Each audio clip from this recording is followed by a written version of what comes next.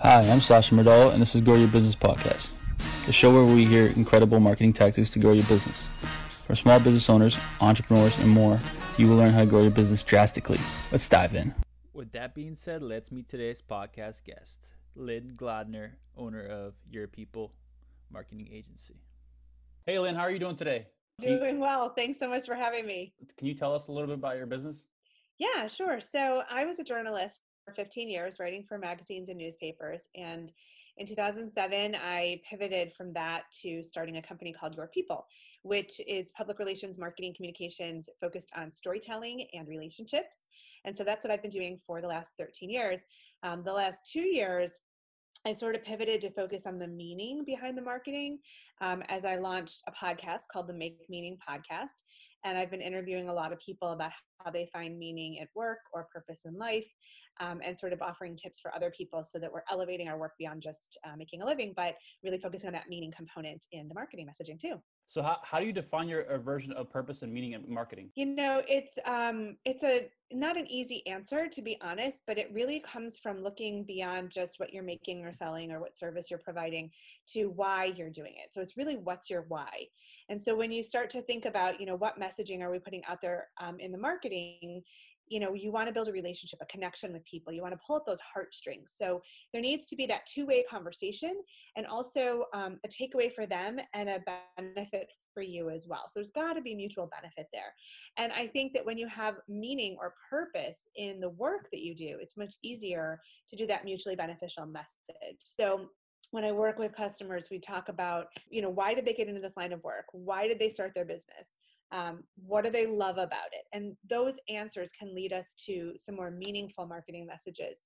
And they really have more success because people admire that and they see the human side of business. So how can other business owners and leaders create a purpose and meaning in their own marketing? Yeah, I think you have to do a little bit of introspection and to ask yourself some of these hard questions, like, why do I show up every day? And what is my bigger goal? It's not just to earn a living. Like, we'd all like to make a lot of money. That's a given. But beyond that, what kind of a difference do you want to make in the world? Or who do you want to help? What problem do you want to correct?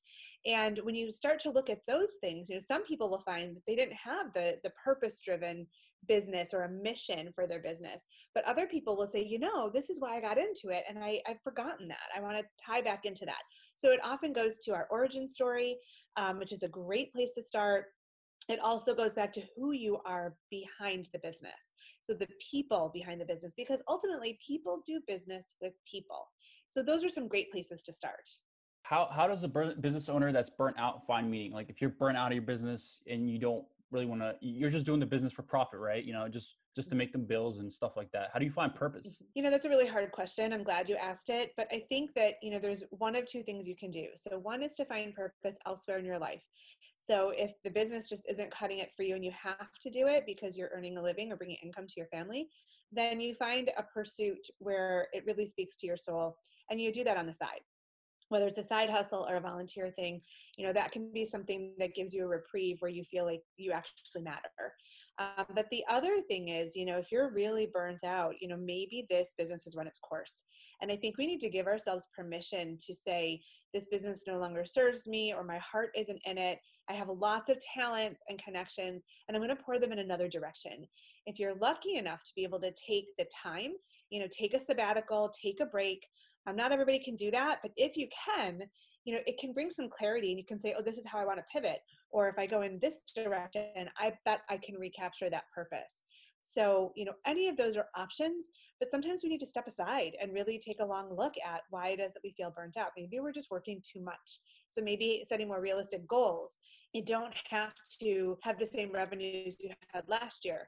You can give yourself permission to make less or to make more or to do less, but tweak to get back to that place of satisfaction. I think a lot of us are workaholics. We're working all the time, right? And allowing us ourselves to have that permission to, hey, let's take a break. How does storytelling fall all into this? Yeah, it goes to that human element of business. And so people love to hear stories. It's why we listen to podcasts so much.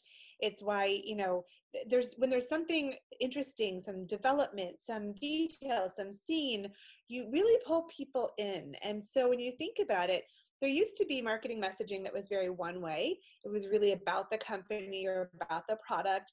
It really didn't have any kind of connection point. When you tell a story that has characters, that has setting, that has suspense, that has, a pinnacle or a peak of excitement, people can't help but listen. And so when you're really carefully crafting your marketing messages, but what the people who need you are looking for. And so your storytelling, again, it's a two-way street. It's a human relationship.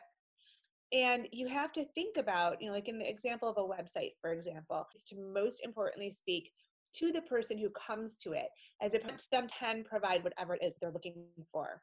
So when you do that through a storytelling technique, as opposed to just very formal, professional, non-human, non-relatable, toward reeling them in as your customer. What is the biggest issue many business owners have when it comes to marketing in general? Wow, that's a big question. I think that people aren't clear on what their goals are.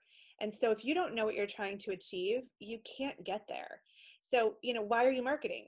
Do you want 5 new customers? Do you want 500? Who are they? And how do you want them to engage with you? What is the journey? So, if you're selling shoes, for example, is it one pair of shoes? Is it a relationship with the company so they'll keep coming back when they need new shoes? Is it, what is it? Or, is there some kind of long-term relationship that you want to get into with this customer? And so I feel like, people say, I need to market. I don't know what that means. I don't want to spend a lot of money on it. But I just want more business. But they need to define with real precision what it is that they want, specifically who is involved, and, baby steps. I mean, why not look at bringing on 5 customers before 500?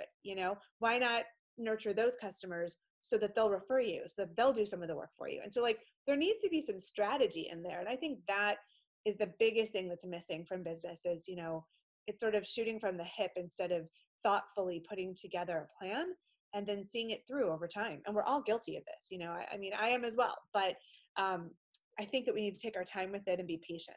I really love to put pieces of the puzzle together. So I like to start with a customer at their beginning. And we actually work a lot with education clients, but we've also worked with entrepreneurs and nonprofits and, different clients. Right now, we have a lot of schools and universities, but again, we're open to a lot of different specializations. But I like to begin with the what's your story. And so to try to really articulate who the entity is and who they want to be, how they want to be seen. And from there, I build a strategy. So, okay, what are the channels? Is it social media? Is it website? Is it blogging, e-blasts, media relations, all of those things we do for clients. And usually we create a strategy that has a mix of all of those elements. And then either we coach them to implement it themselves or they hire us to do it for them. And I like both models because, some companies don't have big budgets. And so it's better if we can coach them and they have somebody in-house who's learning skills. We also offer a lot of courses in that regard so that people can do a deep dive and gain some skills with some guidance.